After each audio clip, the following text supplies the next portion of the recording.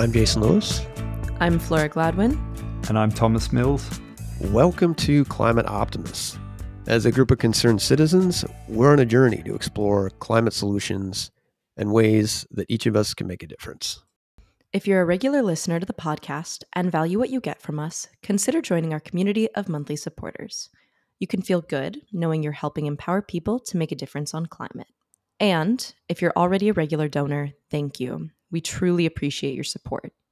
Additionally, for those listeners out there who've recently taken action to help the climate, have ideas for new topics, or have questions for us, we want to hear from you.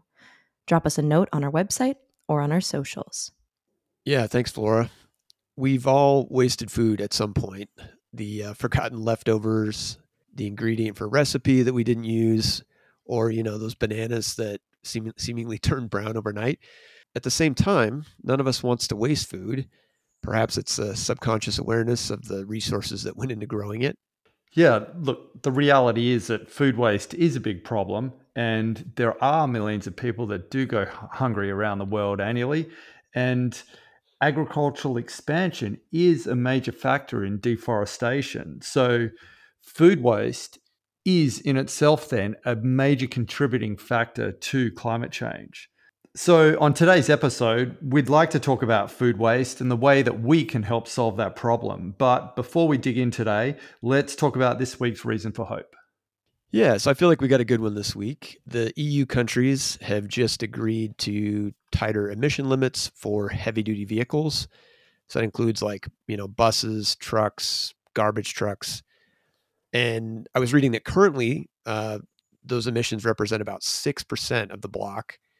And these new rules will require a 90% reduction in those emissions by 2040, with an interim target of roughly 50% by 2030 to 2034. So kind of cutting them in half in the 2030s and then reaching 90% by 2040. Ironically, I guess Germany was a bit of a holdout, but by and large, definitely a positive development. I think Germany is quite concerned about its manufacturing base and the fact that it is geared up to build diesel engines right now. But, the beauty is that they can, sort of similar to what we saw in the wind industry in the early 2000s, where a lot of those people came over from those automotive manufacturing jobs in 2008 and ended up working in the renewable energy industry instead, building gearboxes and generators for the Danish wind turbine industry. So hopefully we can see that similar transition happen in the heavy vehicle industry as they move from diesel to full battery electric vehicles. With that, let's get to today's guest. Anne-Marie Bonneau is an award-winning cookbook author, speaker, and blogger. Through her various platforms, she shows people reducing waste not only benefits the planet, but also satisfies their taste buds, improves their well-being, and boosts their bank accounts. In addition to being an expert on food waste, Anne-Marie has been plastic-free since 2011, after learning about plastic's devastating impacts on our oceans and their inhabitants.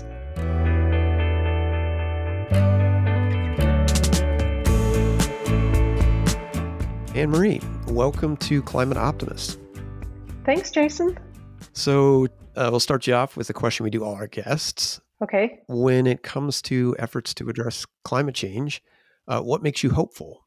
Well, there are at least a couple of things. For one, we have the solutions to solve it. We have the tools. The problem is policy.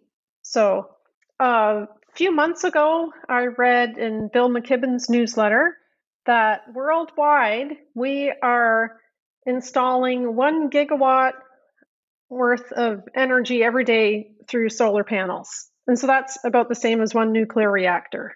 And that's every day. So that was pretty astonishing when I read that. And then just all of the awareness now and all of the people working on this. There's so many people who care and who are trying to fix this. So that gives me a lot of hope. I do think the sort of collective community, if you will, that's engaged in this, and it's the fact that it just continues to grow, definitely makes me hopeful as well. So I can relate to that. Well, let's kick off our discussion of food waste and maybe start kind of big picture. How much and sort of what type of greenhouse gas emissions are linked to food waste?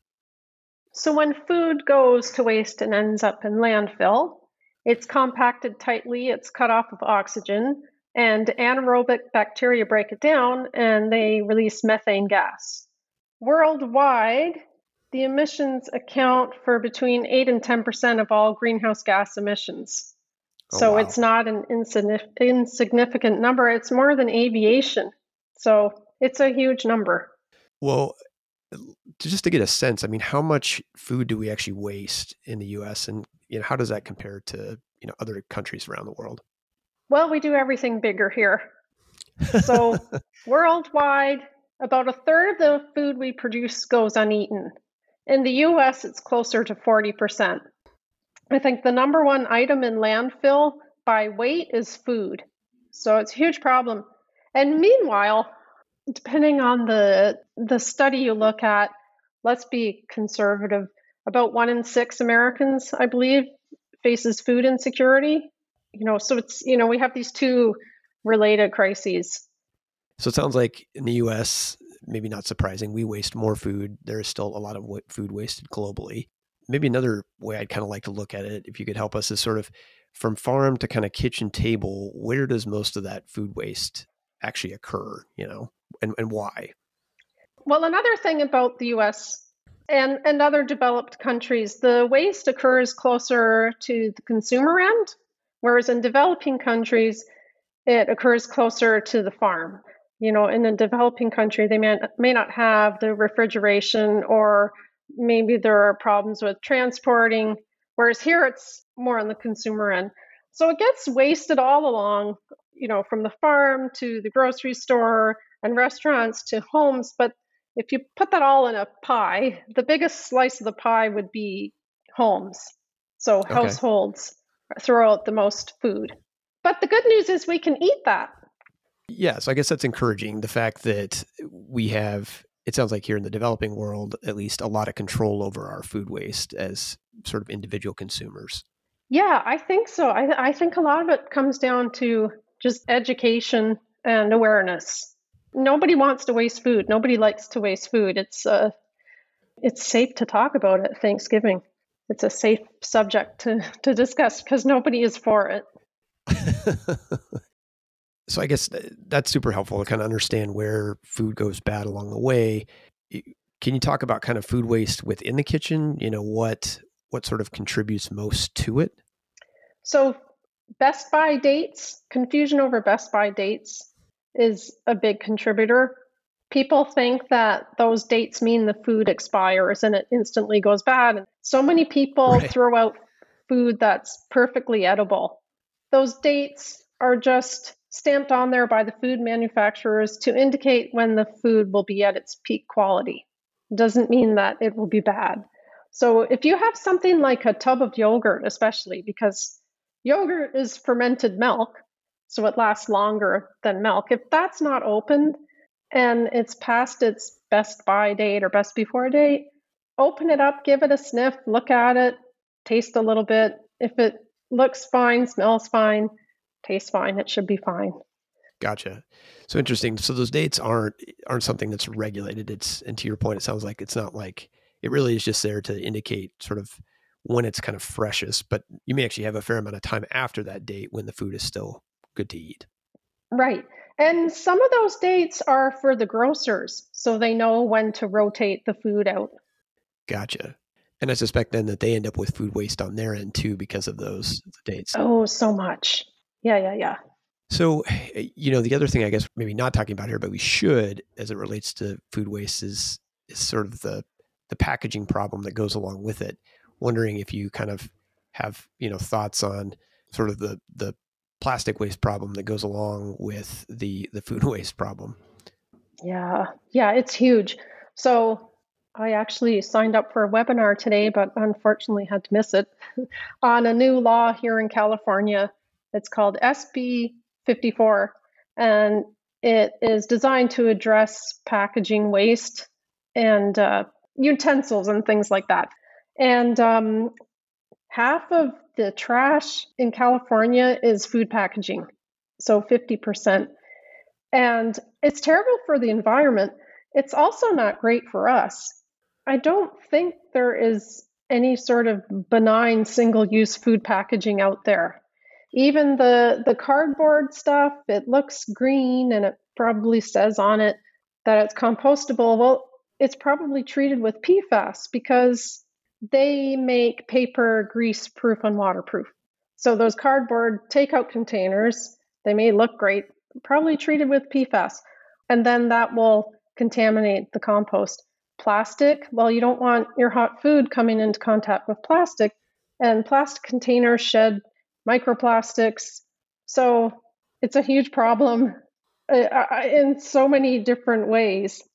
But California is trying to address it. We have this, this law, it is an extended producer responsibility law, EPR, and it puts the onus on cleanup onto the producers rather than the consumers, which is the way it should be.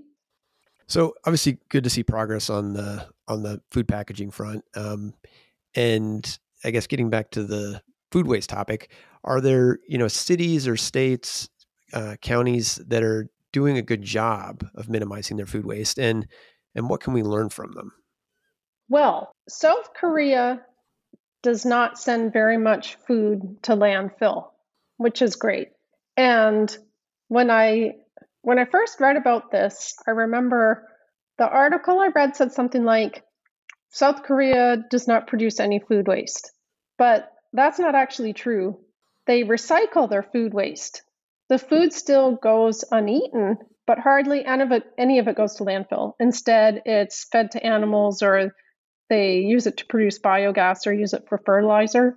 So that is a great program because we don't want that food in landfill. But ideally, everybody would reduce the amount of food they're wasting. And I don't know of anywhere that's doing a great job on that. There are lots of programs to address the food waste after the fact.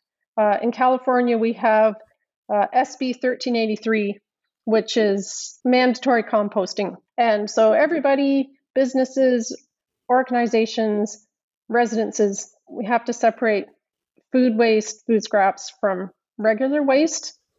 And then that will be turned into compost, or I guess it depends on your city. That law also requires businesses to donate edible food. So that's great because we want people to eat that food. We don't want to just deal with it after it goes bad.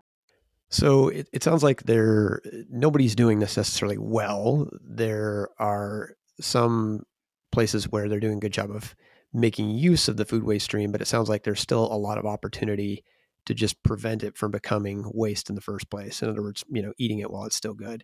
Maybe that's a good kind of transition. Obviously, want to ask you too about solutions. What do you see as potential solutions for addressing food waste?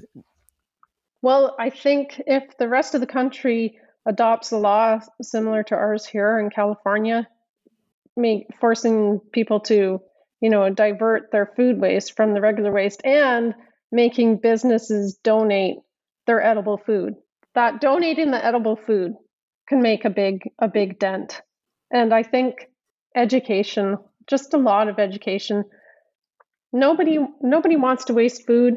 It happens, and we're not really taught how to cook or any sort of basic life skills.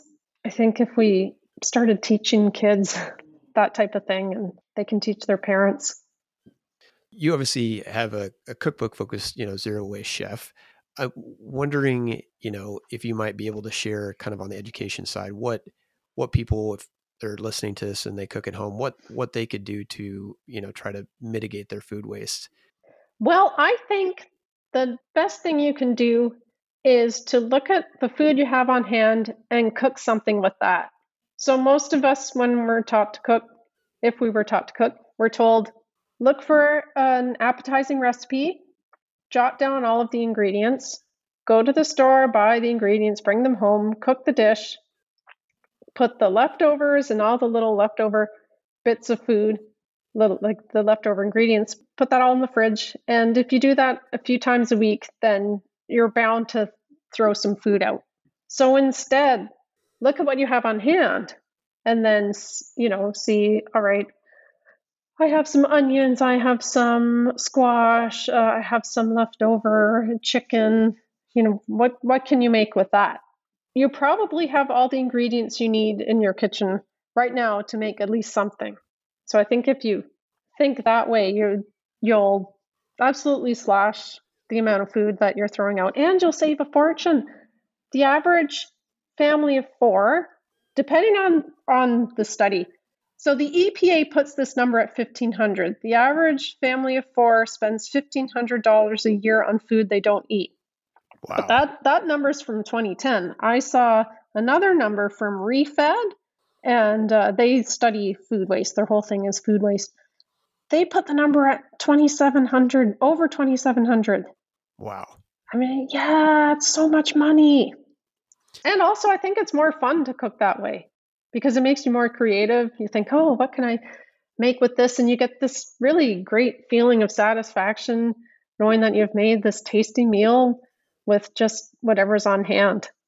And you can always make soup. You only need, if I have an onion and some random vegetables, hopefully some tomato paste, I can make a batch of yummy soup. But I'll also throw in any leftover cooked grains or leftover cooked protein. Little splash of vinegar adds a little something to savory dishes. So it sounds like, to your point, $1,500 or $2,700 if it's more recent is a huge opportunity for, savings.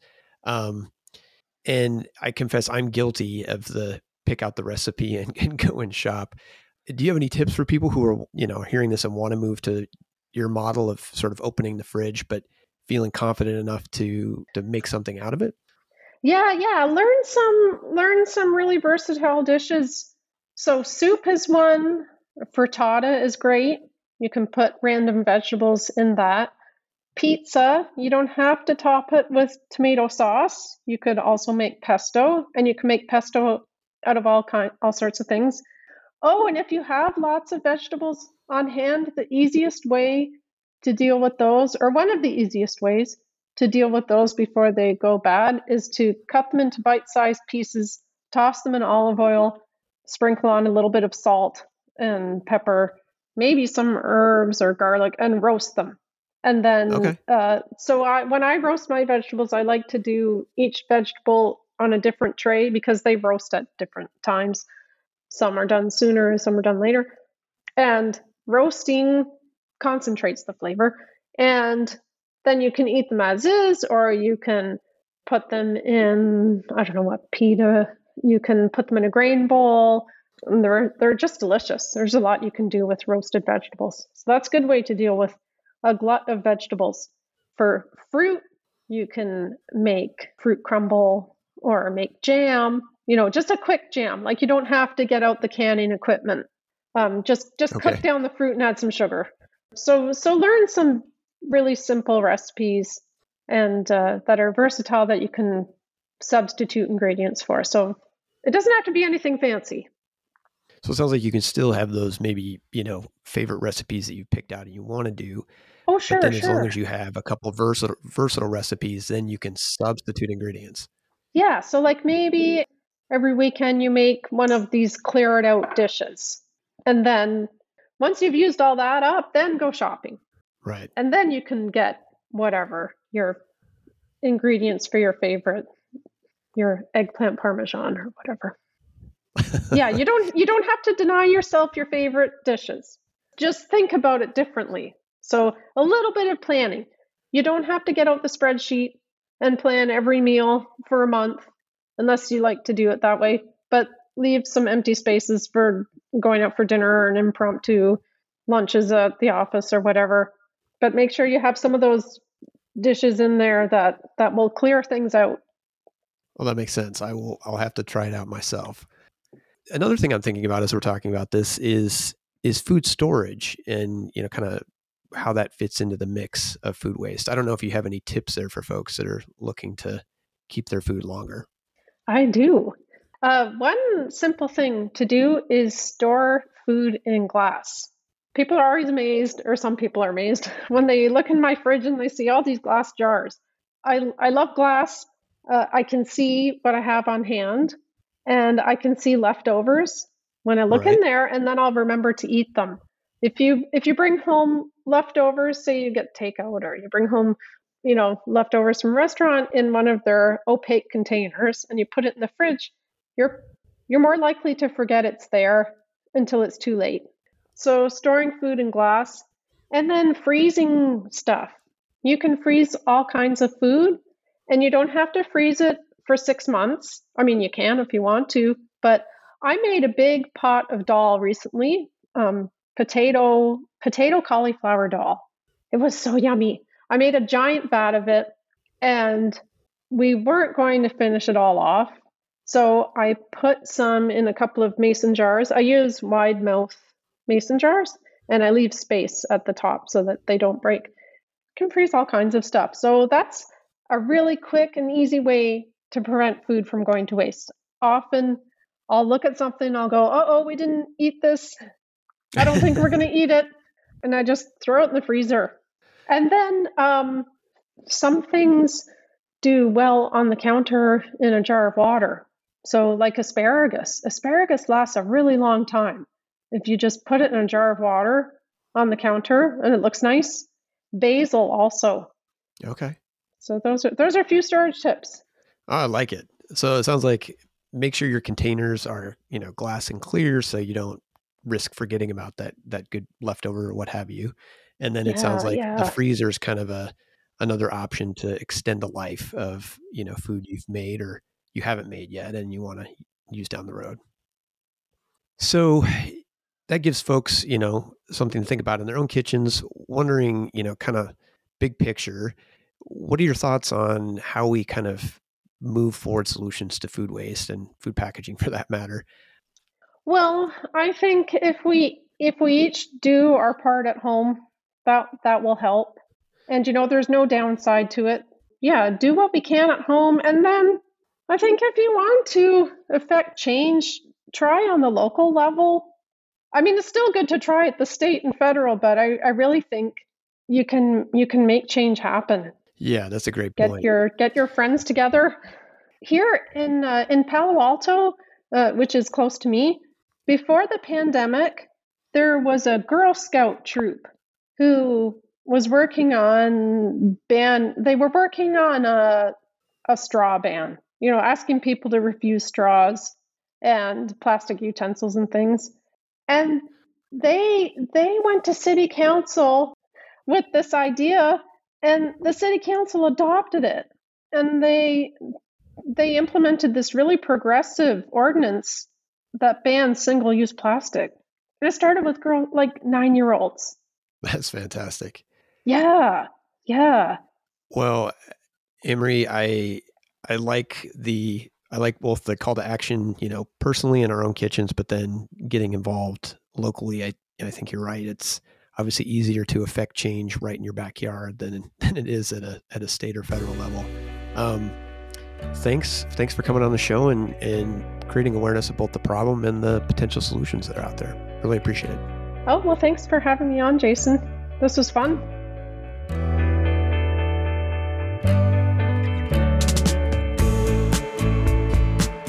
So what did you think about the interview with Anne-Marie?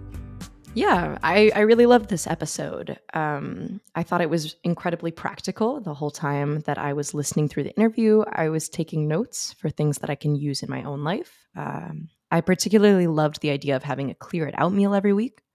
I have a friend in the house that I live in who cooks like that, soup, rice, and then whatever vegetables are about to go bad. And I always love eating what she prepares. I think it's a really great thing to incorporate into weekly meal planning. Yeah, I liked the clear out recipes too. I thought that was a good one. My personal favorite clear out, at least for old fruit, is fruit smoothies. Thomas, what about you? I definitely like her points about finding what you've got and working with that. But I think there are a few other things that we can take into account when we look at how much food we waste. One of them was freezing. When you do have leftovers and you're not quite sure when you're going to go about eating them again, sometimes the best thing to do is just part things out so that they're in individual containers and they can last months. In fact, I've got tomatoes that I've had in my freezer for years that I will end up processing this year and mixing them with soup. But like, freezers are absolutely amazing. And if you buy an efficient one that has good thick wall insulation and runs on a hydrocarbon refrigerant, then they use very, very little power and subsequently have tiny emissions compared to the emissions associated with making that food again that would otherwise go to waste. And I've noticed the same thing with refrigerators. I used to run my refrigerator at 4 degrees, like everybody does, 4 degrees Celsius, which is a standard here. But I now run my refrigerator at 1 degree Celsius, like around 1.5 degrees. So just above freezing point. So it doesn't damage fruit or vegetables that are in it, but it does make food last a lot longer. Yeah, I think the storage piece is definitely an important one. And, she talked about it sounds like she uses, glass jars, but whatever the container, being able to put stuff in the freezer. And I guess to your point, keeping your fridge a little cooler all helps with preserving that food longer. Look, the other thing I'm a big fan of is, and we've got to realize, especially in the far northern and far southern latitudes, that it's sort of a bit of a feast or famine when it comes to a lot of fruiting plants throughout the year. And so being able to preserve what's around you and not let it go to waste, I think is really important. And it's not as hard as you think or as people make out. I do a massive amount of preserving of fruit. Like, basically all I'm doing is heat treating the fruit and putting it in bottles. We call it bottling here. I think you guys in the States call it canning. And this stuff lasts for years and it takes no refrigeration once you have it. And it just gives you like that ability to access amazing tasting fruit all year round that has really low carbon emissions. Now that we've sort of discussed what we can do at a personal level, at a higher level, like a global level, what is it that you think could potentially improve the rate of food wastage that we see in the world currently? I think food waste is a complicated problem to solve. You've got all these different areas in, from the production side all the way to consumption where food is being wasted. So you don't have like a single sort of silver bullet to address the problem. But I think there are a number of areas where, taking action could have real benefit. The first is, and Anne-Marie talked about this a little bit, enabling surplus food donation. So, as businesses, stores, have food that might otherwise spoil, being able to donate that to folks who are in need. And France and Italy, it sounds like it made a little progress there, requiring markets to donate unsold food. Maybe perhaps the biggest category is really creating more awareness among consumers and educating consumers on how to make a difference in their kitchens so that food doesn't go to waste. In the US, at least, that's where the bulk of our food waste occurs. About 40% is in the kitchen. So getting better programs in place to educate folks about what they can do to address food waste is going to be really key. And then, when you do end up with food waste, making sure that it doesn't go to the landfill. We know that that's really bad from a climate perspective and otherwise. So either, diverting it to animal feed or having it go to composting, having food scraps be composted and having that access to oxygen actually cuts, emissions from 40 to 80%. So definitely important to make sure that food doesn't get into the landfill.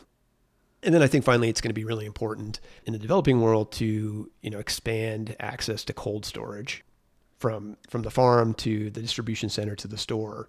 And, there's a lot of food that goes bad there because there isn't cold storage available, where, you look at more developed countries and that's not an issue.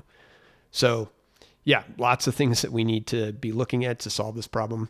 But what about you, Thomas? What did you find?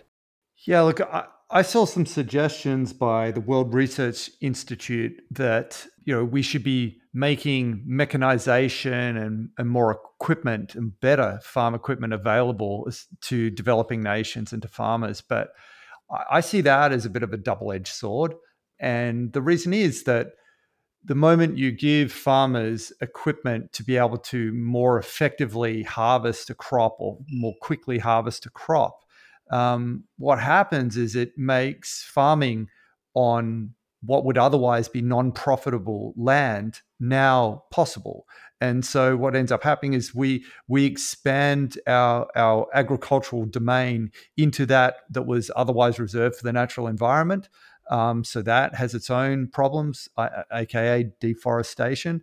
And a lot of this mechanized equipment also has significant environmental emissions in its own, be that through the direct diesel emissions from driving that equipment, or from the access to the fossil fuel-based fertilizers that are then subsequently used on that land. So I think the focus should be on the food that we have right now, that we've grown. Let's reduce spoilage on that. Let's make sure that we can get that to market.